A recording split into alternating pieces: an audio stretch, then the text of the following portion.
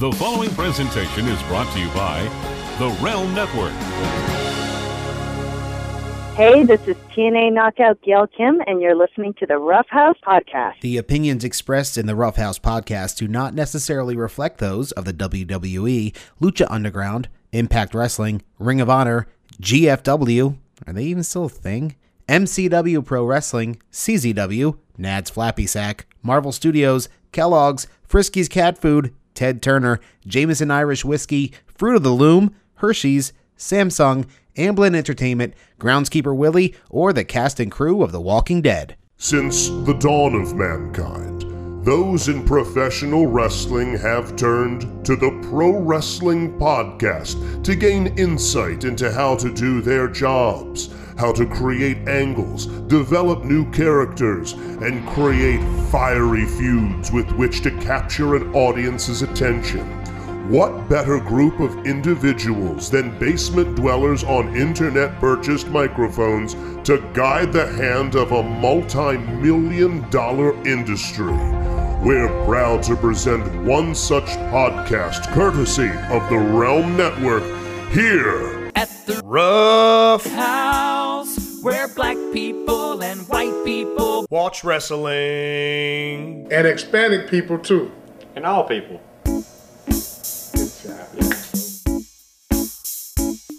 Hey everybody! Hi, good day. Good day. How are you? Good morrow.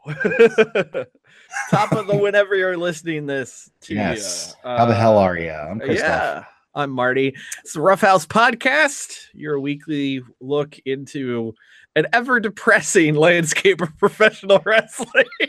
There's peaks and valleys, and the peaks are occasionally really high, and the valleys are really low sometimes. Sometimes, you get the little guys in there. It's the Grand Canyon of sports entertainment. Yes, Chris. A question for you, starting off here. We're going to start with this. Okay. No. I got. I'll bring that up later. I got you. Chris and I were talking about what we were going to go over the show before we started the show. Okay. To pull that curtain a little bit back. Chris, did you think we would live in a world where not only Arby's, but the Oakland Athletics were making Kenny Omega and New Japan references? I missed 2019. I missed the Oakland A's one. What did they do? So the Oakland Athletics, I forget who else they played. They had a game this week in the Tokyo Dome. Okay. And they posted a highlight, and they said that it was a 6-star game because it was in the Tokyo Dome. Might it have been Seattle? It might have been. It might have been. It was around Ichiro, right? Yeah, you know what? I think you're right. Announced his retirement. I believe Ichiro still played for the Mariners. Yeah, I don't know. A little rusty on my Major League Baseball since the Orioles have sucked all the dicks the past couple of years. Hey, they're the greatest minor league team in the Major League. I'm still not even sure they're that. I'm just saying every now and then they should swap them out with the Ironbirds and just see what happens. I mean, hell, let's do it. The Hagerstown Suns, throw them in there. Frederick Keys, Norfolk, whatever the fuck they are. Yeah. Bowie Bay Sox, just swap them out wholesale. Do you say Bowie purposely? Yes. Bowie? Okay, all right. Yes. I was like, you do know. It's Bowie, right? All right. Yeah, Bowie. I didn't think I'd live in a world where fucking the A's or the A's social media intern is dropping Dave Meltzer references. Hey, it just goes to show how a lot of geeks who run social media accounts apparently like the pro res. So noted smark when it comes to the Twitter sphere, and Arby's really crushes it with those sauce drawings. Yeah. One, it's a great idea, and two, it's really, really well done. Like, they got some top-notch artists doing that stuff. Yeah, I read a joke tweet once, and really gets proven further and further true every year, and it's something along the lines of welcome to Twitter, here's your copy of the Democratic Socialist Handbook and a season pass to Monday Night Raw for some reason. You don't need a season pass for Monday Night Raw. No.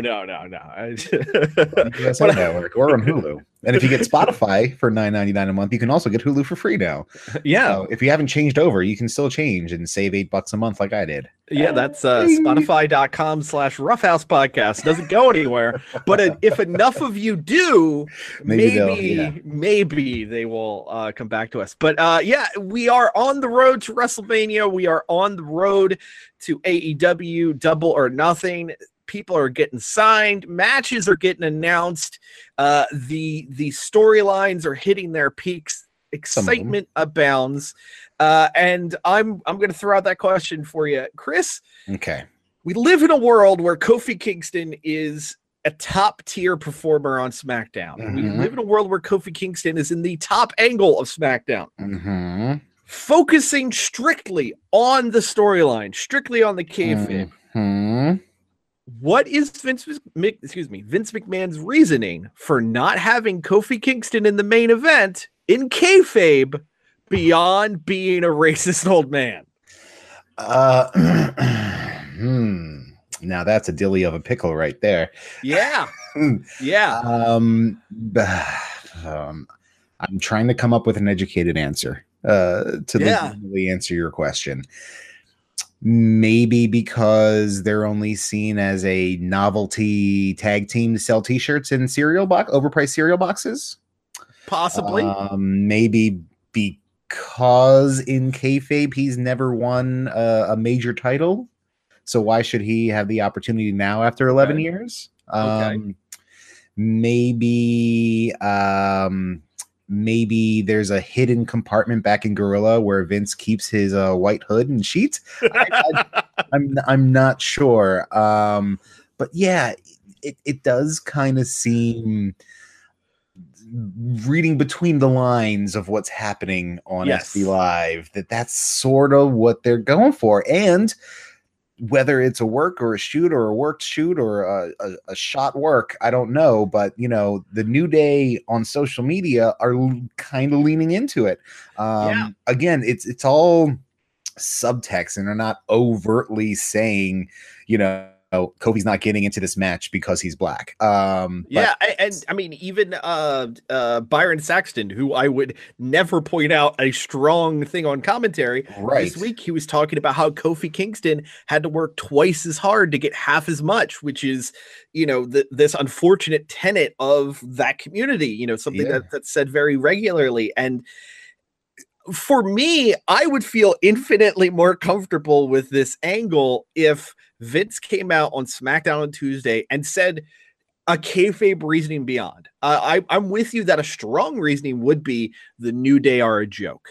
Right. The New Day are a novelty act. The New Day are there to put smiles on kids' faces and not win world titles. I'd be fine with that. Right. But without having that explanation, all you can really do is go, well, shit, Vince is a racist. Yeah, you need some kind of qualifier there. You need something to, you know, just toss us a little bone of an explanation so we don't think that. Or, you know, if you're going to lean into it 100%. Yeah.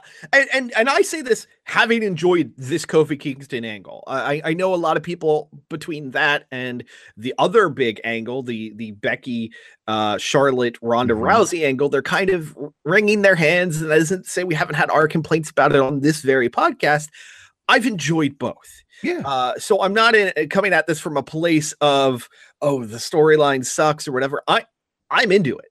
I'm into Kofi having this main event. I really like Daniel Bryan becoming like a twisted mirror of who he was on the road to WrestleMania, heading towards WrestleMania 30, talking about how Kofi Kingston's a B+ player and can't get it done. And like it just superb stuff. And I really enjoyed the angle of the gauntlet and Daniel Bryan being at it. God, when he hit that knee, just you watch the crowd die. And it wasn't in that crowd death like the, you know, like they don't care. No, they were just disappointed beyond belief. Exactly. And in turn, I really enjoyed that. But God damn, I just need Vince to give me something other than, well, he's colored. Like I need something to come out of him. Yeah, I really hope, and I hope he doesn't use that terminology either. If that's the way you're going to go, that's a little antiquated there. But yeah, you know what?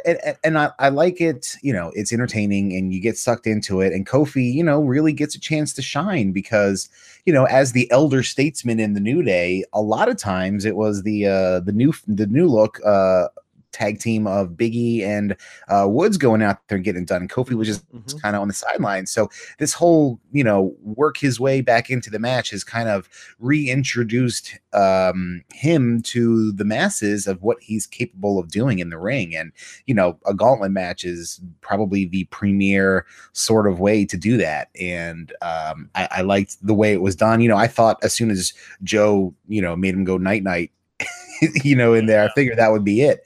But he persevered and you know, got the win on Orton, and then Orton was the last one, and then it was Bryan. Yes.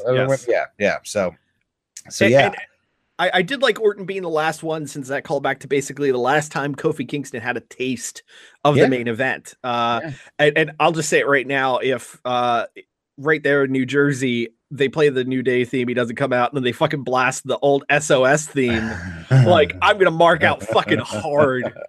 I just wanted to cut his last promo going into it as in his Jamaican accent. Kofi Kingston, man. Full circle realize there. And you know, you kind of got to think, if this went the way it was originally planned, this whole story would be Mustafa Ali instead of Kofi Kingston. Right. And it makes me wonder whether or not, you know, you could plug Mustafa Ali in and still have a lot of the same subtext there as you do with Kofi. So I wonder, you know, if it was kind of that plan from the start, or if he just kind of morphed into this once Ali got injured and then Kofi came in and then the crowd was super into it and Kofi Mania took over and stuff like that. I wonder what the original plan for the story, if this was supposed to be Ali and Bryan going forward. Probably not into Mania, because I think the plan was to have Owens and Bryan at Mania. Right. So, and then Ali and Bryan back at Fastlane, which ultimately we did end up getting in a way. Yes. But yeah. Any you slice it, you know, I really hope that that we get Kofi Bryan one-on-one, and you know, if that is where the destination is, it's not a multi-man to do, like I'm very excited about that. Speaking about exciting matches coming out of the Blue brand, Joey Samoa going against Rey Mysterio. I didn't know that's a match I wanted, but as soon as they announced it, I was doing backflips. Really looking forward to that one. Little bummed to find out that the original plan was, as so many of us, myself included, wanted Andrade against Rey, mask versus hair. I would have loved to have seen that, but hey, why not build to, say, SummerSlam with that? As long as they don't forget about Andrade. That's my worry. Yeah, but I feel like you can heat that back up at any time. But Samoa Joe against Rey Jr., I don't know that it's ever happened. Not one-on-one. Not one-on-one. But I really want to see it quite badly. I'm stoked for that. You know, and Rey works better, you know, from under, which is against most people, so that's good for him. He's a diminutive fellow, un poquito. But it works well, and you know, Joe's just that evil shit kicker that I love, and you know, they're both highly experienced veterans, so both going in there with their vast knowledge of, you know, probably like 40 to 50 years combined between the two of them. Hopefully they give that match enough time to breathe, that it's not some kind of squash. And you know, obviously with the card that's going to be upwards of 16 matches, I think. That's what they're saying. That's what people are saying. You know, I'm sure 3 or 4 of them will be on the pre-show, and maybe Asuka is what I'm hearing. Asuka may end up on the pre-show, which is disappointing beyond belief.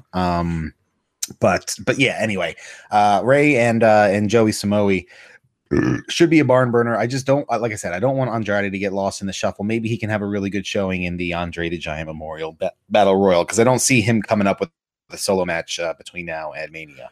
Yeah, unfortunately, but I'd love to see him get a good shot. Although, I guess it's kind of looking like Braun Strowman is going to be the big name for the Andre Memorial, which is just, God, how fucking sad is it? Like, if I'm Braun Strowman, shit, man, I'm sure he's making good money and selling merch. You know, he has a featured part on the show. But this was a guy that was groomed to be the next top guy. And if it wasn't for, you know, management's decision to not pull the trigger on him when he was red hot, or even when he was, you know, on the downswing, they still had time to make it happen. Now, at this point, he's a complete non-factor. He's a sideshow. It's a damn shame, because he had an opportunity to be the guy. Yeah, you know, I remember saying after Mania last year, when a lot of people were kind of mocking the angle with him and I forget the name of the kid. Nicholas, thank you. Him and Nicholas. Yes, true. Right after Eric Buchenhagen. Hey, Buchenhagen didn't win a title on his first match, ever. Fair. You know what? Tip of the hat to Nicholas. But I was saying that Braun Strowman started to have this vibe where he could be a Hogan type, you know, the hero to the kids and all these things. And it feels like, no, he's just going to be the new Big Show, where he's just a large guy that they just feel like is a presence because of his physical presence. And they're just going to give him random things to do while never fully pulling the trigger on him, which felt like a shame with the Big Show. I know Big Show throughout his career had weight issues and that sort of thing, which always kind of made his push start stop anyway. But man, Braun really felt like he could be someone. And I'm sure almost anyone in the WWE, you put the right booking behind them, you can make anyone a top star again. Look at Kofi Kingston as an example. But God, it just feels like a missed opportunity already. Another Blue Brand match I want to talk about, because we did get to talk about it last week, is a match on paper I wasn't looking forward to, but the presentation so far has got me very into it. AJ Styles against Randy Orton. Yeah, I mean, it's one of those matches where you look at it, I was like, well, yeah, I guess that match makes sense. But when it was first announced, I was like, okay, you know, I'm sure it'll be fine. But I will say, to the credit of both of those guys and whoever is in charge of putting it together, the promos leading up to it, both guys have really been on their A game. And, you know, we always say, whenever you get a motivated Randall Keith Orton, that's where you need to be. And he seems like he's got a little bit of fire in that washboard belly of his. So good on you. I'm sure Justin's pants flown off anytime he sees him. Oh, absolutely. He still is number one as far as I know. But AJ announced he re-signed for an undisclosed number of years, and got a new puppy at the same time, which was a really clever way to announce his re-signing. Did you see Sin Cara's tweet? No, I didn't. Sin Cara, who also had been reported as re-signing, went to Twitter, posted a photo of his new puppy, and indicated he has not yet re-signed. Okay. I wouldn't have thought Sin Cara had a sense of humor, being without a face, because that's true. Sin Cara means. Okay. All right. Cool. But the thing about AJ and Orton that is interesting to me, I didn't really think about it, is they are, although they were separated between WWE and TNA for a very long time, they're almost contemporaries. They're of a similar age. They came up in main events at similar times. You know, they both were like these super rookies that people paid a lot of attention to. There are parallels between the two, although AJ always seemed to have to work harder to get that which he's received over the years.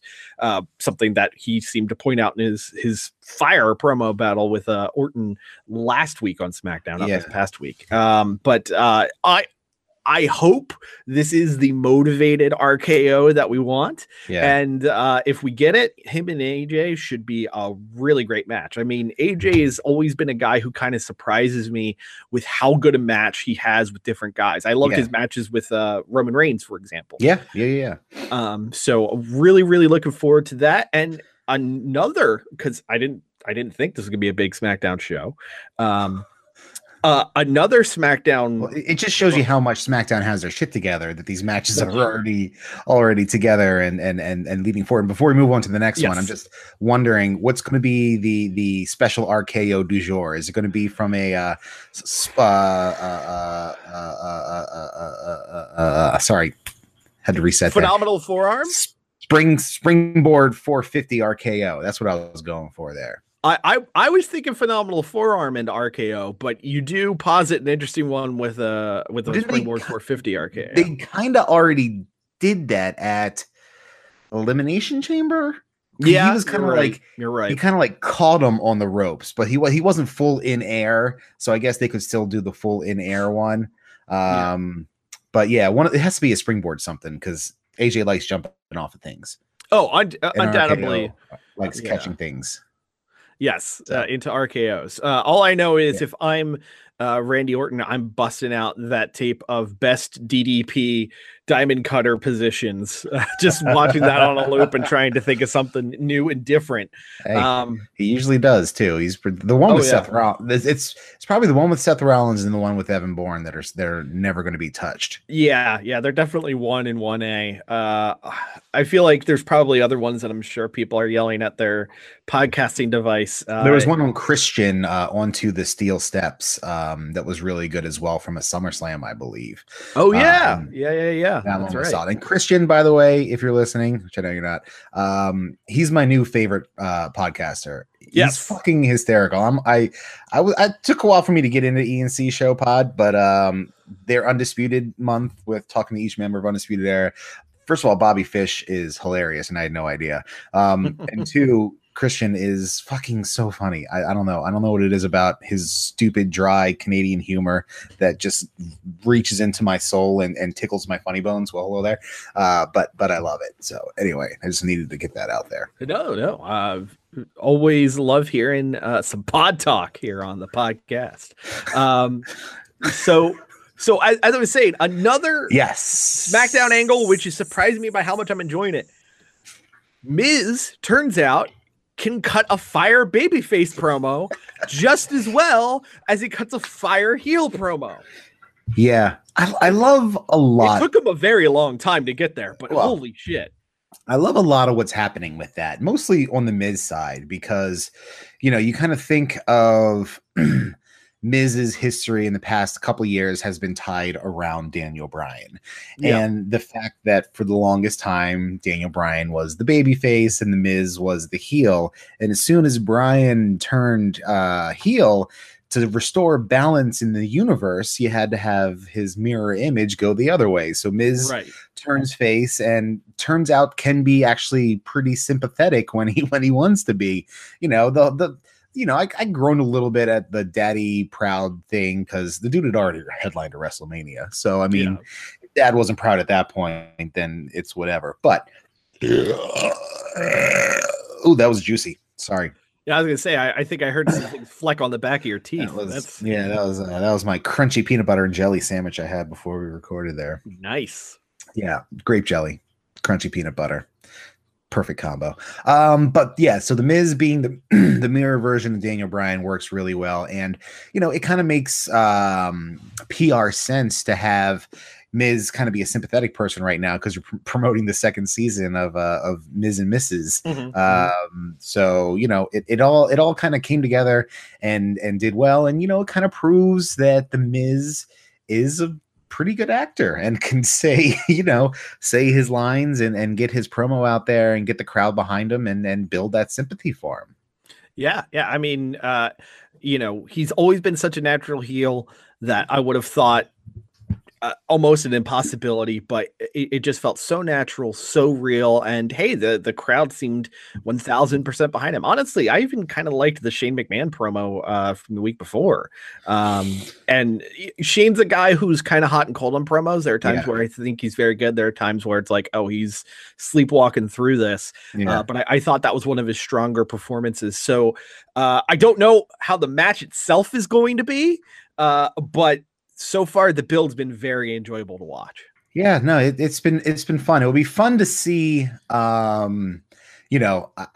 I'm kind of fantasy booking this in my head as we go. So they're having their match, and Mr. Miz is at ringside, and comes out to throw himself in front of his son to take the coast to coast that Shane is no doubtedly going to attempt.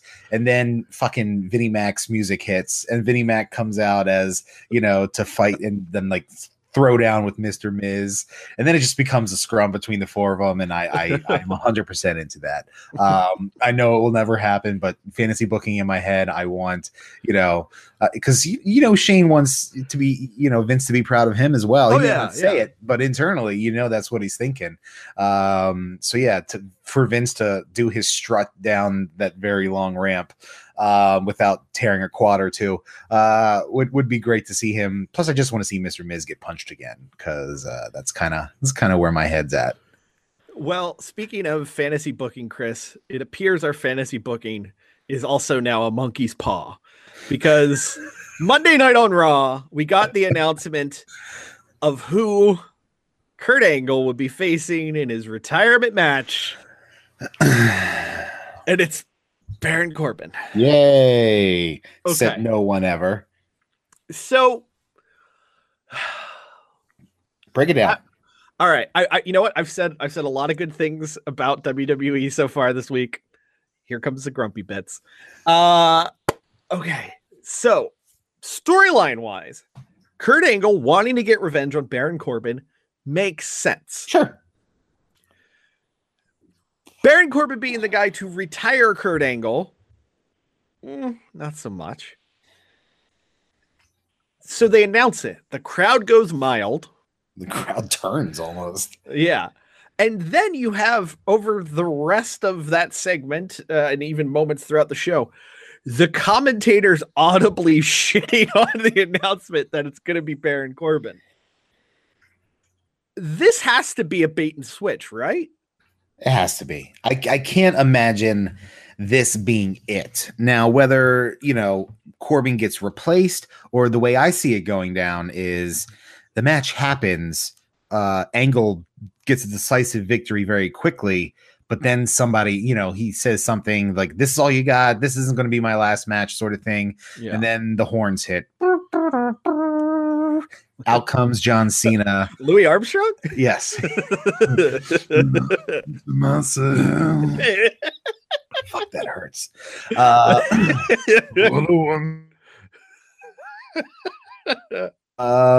So no, John Cena. That would be okay. Horns. Horns hip hop. And then out comes John Cena, and then they have a 7-minute little back and forth. They both get their shit in, and Angle picks up the win, and everybody goes out happy. That's best case scenario. Yeah. Worst case scenario is, I guess worst case scenario is Corbin wins. Yeah. Second worst case scenario is that initial scenario, but instead of horns and hip hop, we get the dong and a dead man creeping his way to the ring for a fucking probably terrible 4-minute nothing. Well, that does raise the question as to whether or not we're going to see The Undertaker at WrestleMania this year. I hope not. If rumors are to be believed, the next time we're going to see The Undertaker in the WWE is in May, when they go back to Saudi Arabia. Cool. I won't be watching anyway. So yeah, exactly. That I think is kind of weird, to have a Mania without Taker, just because win, lose, or draw, it's always been something that's been presented to us. It'll definitely feel like something's missing, even if it's to the card's benefit. Yeah. And, I'm trying to think of it this way from a financial standpoint. So Undertaker is expensive. This has been widely established. And I feel like with the Saudi shows, that that's the blood money coming in that they're getting paid for it. So that's not really coming out of Vince's pocket. At WrestleMania, Vince will be putting out his own money for the Undertaker, who just kind of did a little defection on him when he was announced to be at StarCast for this new upstart promotion that's going to be challenging them, at least on paper. So maybe this is a no, I'm not going to give you my money, but you can take some blood money, sort of thing. Yeah. If I'm thinking about Vince, Vince is involved in a lot of stuff right now. He is. It's a little strange that in 2019, Vince is still such a key part of the on-screen product, especially considering how much he gets like antsy about commentators seeming old and that sort of thing. I mean, that was the reason why he fired Jim Ross all those years ago, was he thought he was too old to be on screen. And apparently that's why Michael Cole's got a foot out the door, because again, quote unquote, too old. I don't think Cole is really that old. No, he's as far as I know, he's significantly younger than JR was when JR got the axe. So right. And Lawler too, and JBL was old too. They were, it's not like, I don't know. I mean, but Tom Phillips, significantly younger, even though he has urges to face fuck people, which I'll never forget, which is the fucking greatest thing ever. And you have the other guy, Vic Joseph. Nigel is there. You got some Corey Graves brings that young flair, and then you got Renee bringing the estrogen to the table.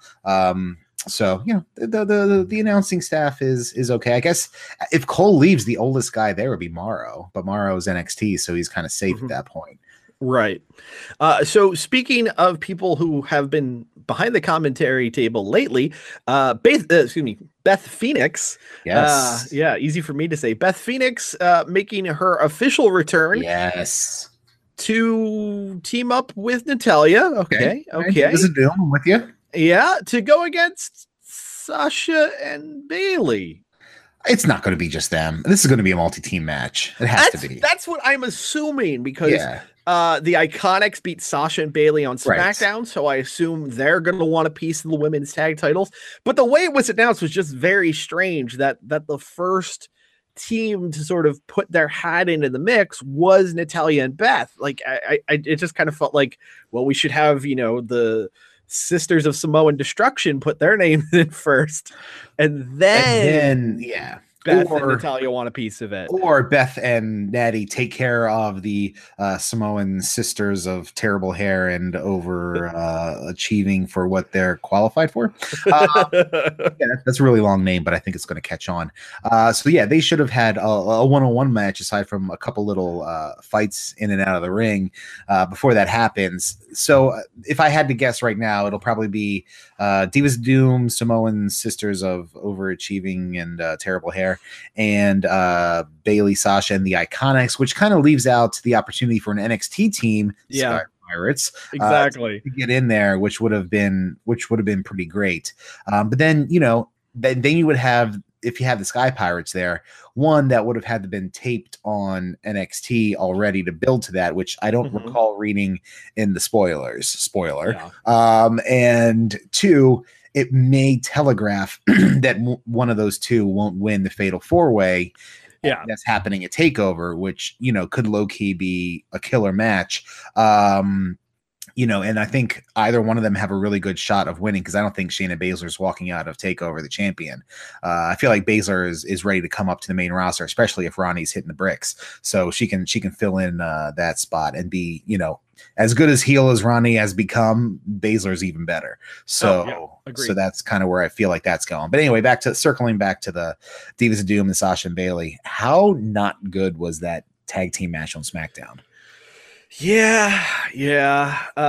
was a polite out. It was a polite reminder that the Iconics are great at character work. I remember them being better in the ring. I don't know if they just didn't have time to go through the match or whatever. I don't know. There was some miscommunications and some slop in there. It just it was a bit disappointing. I was like, come on, girls. Not really the best showing for any of them, which is unfortunate. Again, Mania season, everybody trying to really stand out and look great. But I'm sure if they're doing this Fatal 4-Way between the Iconics and the Samoan Sisters of them, and the Iconics, the Divas of Doom, everybody probably being better with some practice, I'm sure that match is going to be choreographed a bit in advance. Yeah, I'm okay with that. Tammy Jacks. Let's call him Tammy Jacks. Tammy Jacks. That's it. I like it. I like it a lot. Tammy Jacks it is. Yeah. After Tammy 1, Tammy 2, and Diane, Ron gets to Tammy Jacks. That is a downgrade, man. He goes from Xena to them. I know, right? What cruel fate have you befallen Ron Swanson? He'll be okay. He'll figure it out. Okay. He'll build a canoe and push him out to sea or something. I don't know. They'll get stranded in the middle of a national park because neither one of them can swim, and they're used to being on islands because they're Samoan, but not really. I don't know. I'm running out of juice here. Continuing on the commentator talk, AEW apparently bringing back 2 names with legacies behind them in the world of commentary. Jim Ross has officially said he is in talks to join the AEW broadcast team, but officially announced is Tony Schiavone is going to be involved in AEW also. I missed that. When did they announce that? It was Tuesday or Wednesday. He posted a video under my radar on the YouTube. Okay. So kind of weird that they would have both of them. I don't know if they're both going to be a team. One's going to be like a backstage interviewer or what the plan is. I mean, Shivani's been pretty good since coming back into the fold, and he's doing MLW, right? Yeah, exactly. JR kind of hit or miss. If they want to have him as a prestige announcer to call main events or that sort of thing, I'd be cooler with that. Yeah. I'm not really sort of chomping at the bit for a full-time JR commentary return. Yeah, but we don't know what the schedule for AEW is going to be either. That's true. So, it could work out, but yeah, I'm pretty much in line with your opinions there on terms of that. And I feel like you need some fresh blood in there to go and kind of counter or add to. So I don't know who else they have in mind for that. But if they bring in they had at All In they had Excalibur and Ian Riccaboni. Yep, from ROH. Yeah, and what's his face? Don Callis? Don Callis, right? Mm-hmm. Yeah. Yes. I don't see Callis doing it because he's Impact. Riccaboni signed an ROH deal extension. Yeah. So Excalibur could be an option. Right. And I had heard that Alex Marvez, who has hosted the press conferences so far, was supposed to be part of the team. Okay. So I had heard Excalibur was in the mix too, although he's been popping up on some New Japan Cup commentary as of late. So I'm not quite sure how it's all going to suss out. I'm sure as the weeks get closer to Double or Nothing, we'll know. 2 months away. Yeah, just 2 months away. Who'd have thunk it? We'll know who will be in the commentary booth. But AEW actually announced their third show on Saturday night as at C2E2, the big Chicago comic convention. Cody and the Young Bucks.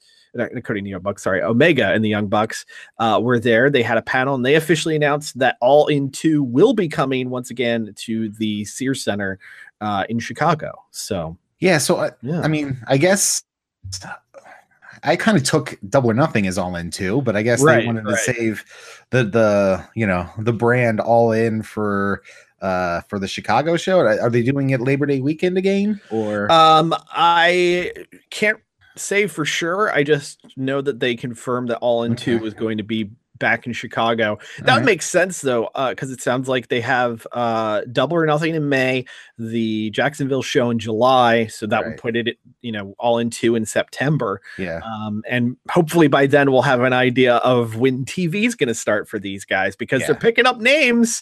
Still no TV yet. This week they just added 2 more women to the women's division. Sadie Gibbs, who is best known for some Twitter issues with Will Ospreay and her time in Stardom. And also for the Impact fans, Allie got signed this week. Yeah, I like Allie. She, if I'm not mistaking my women wrestler, she used to wrestle in the Indies as Cherry Bomb. Yes, I believe you're correct. And I remember seeing her at a few MCW shows, and that ace is choice. So yeah, I like her, and happy that she got the opportunity. So yeah, they're building their division there, which is good. And I guess they're doing. Have they announced a match with them for Double or Nothing yet, or are they just announcing talent? Are they doing a? What are they doing? They have not announced a women's match from what I recall. I feel like they're building to something with Britt Baker, Nyla Rose, and Kylie Ray. Okay. But nothing for Allie or Sadie Gibbs yet. It was officially confirmed, though, that the match between the Young Bucks and the Lucha Bros will be for the AAA tag titles. So the AAA relationship definitely being represented on show number 1 for AEW. And that's kind of indicative of what's going on, because I figured that they would be debuting some kind of AEW tag championships for those two to fight after, but no, it's they're not bringing out their own. They're going with the AAA ones right here. So that's an interesting wrinkle in this whole thing as well. But if you want to get that synergy going, that's a good way to do it, because that's going to be, if not the main event, one of the main events of that show for sure. Absolutely. Couldn't agree more. I know that this week they were hinting towards the AEW championship title. Apparently it's supposed to be very large. That's pretty much all they said. A new big gold belt. Pretty much. I don't know what specifically it's going to look like, but there's some 80s Mid-South belt that it's supposed to be based modeled on. After, yeah. So they continue that mixture of pushing wrestling forward while honoring the past, which I do enjoy. Yeah.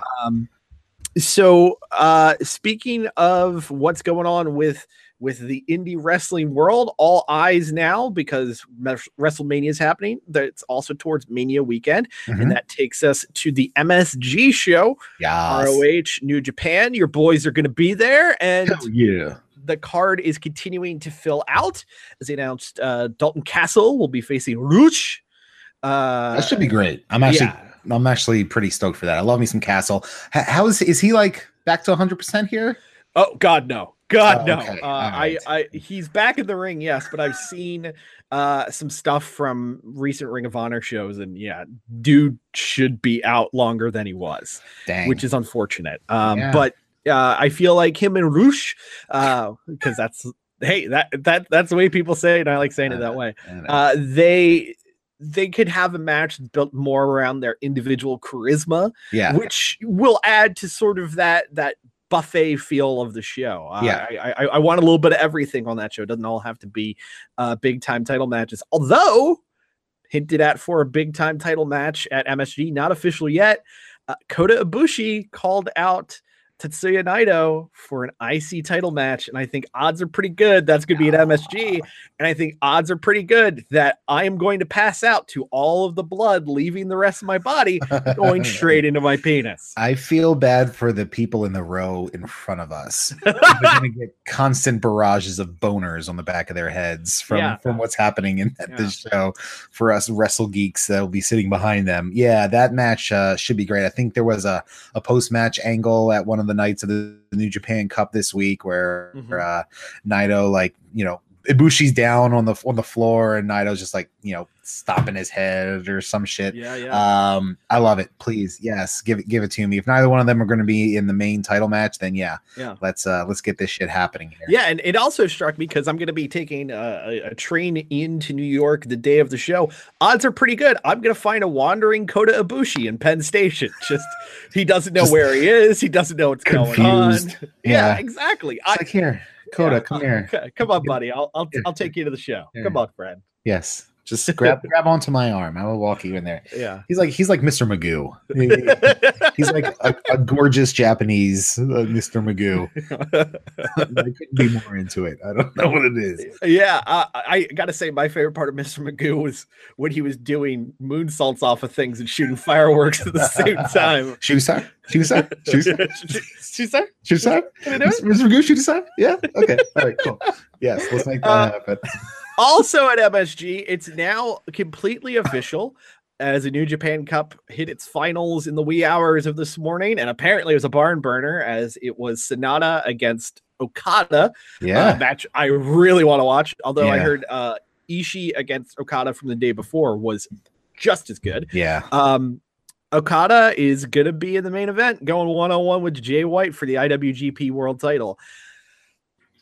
I got to say, though, as much as I think Okada can, manifest destiny once again, prove he is the current ace of New Japan and make it rain in New York City, Jay White hasn't had an official title defense yet. It would be very strange for him to lose in his first defense. Yeah, it would. And you have to, put Gato's long-term booking into mind here. He probably has the plans through next Wrestle Kingdom, jotted down in his little black book right now. So if Jay White is going to be, the next American guy to be, or not American, non-Japanese guy to be, because he's a Kiwi, non-Japanese guy to be, at the top of the card. I feel like he's going to be there for a hot minute. So either way, the match should be outstanding. Very much looking forward to it. Jay White is really come into his own, given this brass ring, and he's definitely running with it. And Okada, you'd have to be, dead to get a bad match out of him. So yeah, that's pretty much where we need to be. I'm pretty sure Okada could carry me to 4.5. Yeah. Yeah, you're probably right. Yeah. You're probably right. Yeah. You'd be hurting a little bit. You'd be a little sore afterwards. It's going to be a lot of wrist control, or let's be honest, I'm just going to keep holding his hand because he's so pretty. That's that. Next year's bracket, we're going to do the prettiest Asian wrestlers. It's going to be all dudes. And Kota Ibushi's going to win. Oh man, don't tempt me with a prettiest wrestleman bracket. Oh my god, we'll do it. We'll have different divisions for each region. Yeah, you got to have Yano against Ishii at some point in the in one of the regions of the bracket there. I'm all in on this. We have to make this happen. Oh my god. That reminds me, Chris. I don't mean to put you on the spot, but how is the Mania bracket doing? It's going well. I think we find our last member of the Elite Eight over the course of today or Sunday. I believe the Elite Eight bracket will be ready to be announced Monday midday. So then we'll start those matches and go through. And there's some good ones. So there was a couple shockers in there. I believe. Let's see, 31 beat 13. Oh wow, good. Let's see, what else did I remember off the top of my head happened? I think 18 beat 19, 10 destroyed 29, and 6 beat 24, if I remember correctly, and X7 17 trounced 3 pretty handily as well. Oh wow! I remember correctly, and 30, I believe, beat 25. So there were been a couple upsets in there. This is all just going off my memory. I think I'm right about those, but obviously you can go to the Facebook page, facebook.com/The Rough House Podcast, and scroll through and see what's won. And like I said, the Elite 8 will be announced on Monday. Yeah, I definitely thought WrestleMania 17 was going to end up being our eventual winner, but I thought that the 17-3 match was going to be a bit more tightly contested. No, it was pretty lopsided. Yeah, I find that surprising, but I mean, also it probably says a lot about the shift in ages. I feel like a few years ago, had you done this, 3 might have stood more tall, or at least put up more of a fight. But I think 17 looms heavy in the modern era of WWE, because it really is sort of the prototype of what the current WrestleMania is. Yeah, the big stadium, the big names, etc. So yeah, and I believe our last matchup today or Sunday is 21 versus 26. So that should be fun to see who pans that out there. So yeah, I'm enjoying it. People having a good time voting and sharing their opinions. There's a couple old heads in there that are shocked that 6 and 3 are getting wiped out so easily. But the smarks talk. Yeah, that they do. And one thing that Smarks have been talking about this week that I wanted to get your opinion on, Chris. Guy is apparently NXT is now the home once again of managers. Yeah. The internet got in a tizzy because Stokely Hathaway of Evolve fame was signed. He's now officially debuting on the Florida shows under his real name, Court Moore. That's his real name. Okay. That's his real name. A lot of people thought it was a rib on Court Bauer of MLW and former WWE writer fame, but that's actually his shoot name.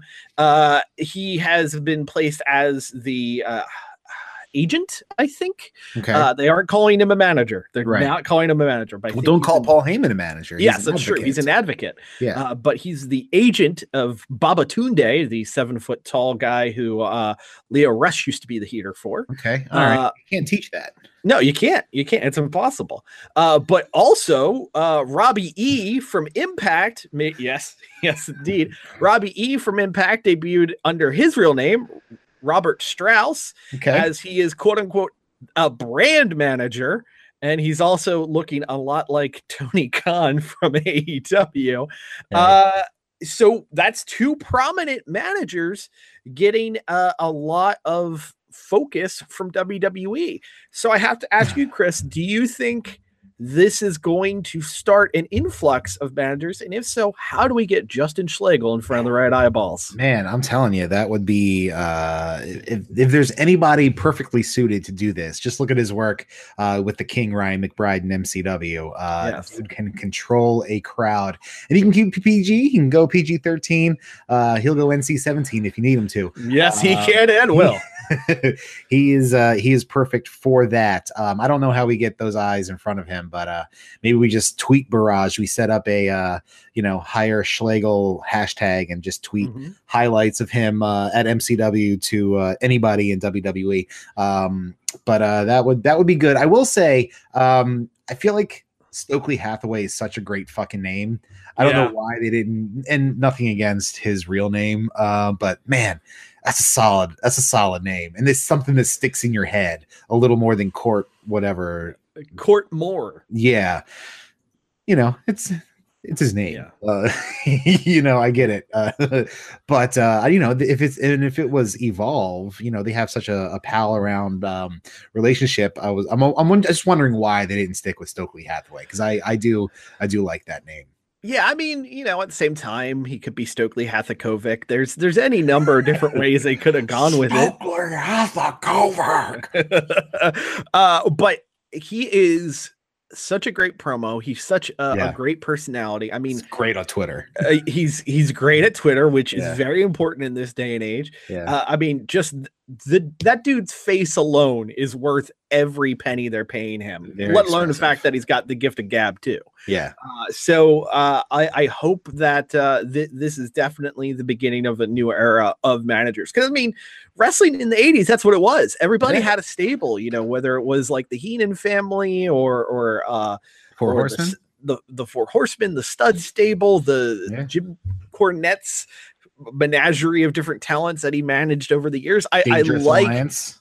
The Dangerous Alliance, perfect example. I like having these characters who build their rosters of talent, because it gives people the ability to grow and learn, but it also gives people the ability to accentuate the positives while hiding the negatives. You can't cut a promo? Cool. This guy will, and he'll get all the heat in the world for you. So I hope this is the beginning of a new era of managers. Yeah, it's funny thinking back to like when I started getting into Ring of Honor, and Tommaso Ciampa was being managed by Prince King Nana and Barrister R.D. Evans in there as well. And now just to think of what Ciampa has accomplished on his own, coming from, having one or two people talk for him back in the day. It's just kind of, being around that sort of thing. And I don't know how good or bad a promo Ciampa was back then, but, being around that sort of thing and seeing how people do it, it's a learning experience as well from people who are, are gifted with the ability to speak really quickly and well and wittily and stuff like that. So I don't think everybody's going to come up with a manager, but I feel like inserting a couple of them in there just to add a little extra flair, and if it's somebody like a Leo Rush, who is kind of like a mouthpiece, but also can get in there and get tossed around or go into 205 and do some impressive shit as well. Stokely Hathaway can take a bumper 5, and Rob as well. So yeah, I'm for it. I think it's a good idea, and it's kind of smart for them to do that, because you have, if you're going on this hiring spree and getting all these people, you need stuff for them to do. So this is a good thing for them to do. Yeah, I'm right there with you. Now, Chris, an important question sort of as a follow-up to that and Sure, our long-term planning. Do you think you can fit in a carry-on bag? No. Is the quick answer. Okay. Why do you ask? Where are we going? If they sign Schlegel, we got to get our asses to Orlando somehow. I'm not paying for a flight. We got to get put in a box or something. Can you FedEx yourself? Is that something that's possible? Can I just throw one of those FedEx forms on me, put myself in the box, and then let it go? No, but I'm pretty sure the USPS is so desperate for business that you could do that there. All right. Well, guess what? As soon as we're done recording, cover myself head to toe in forever stamps. Yeah.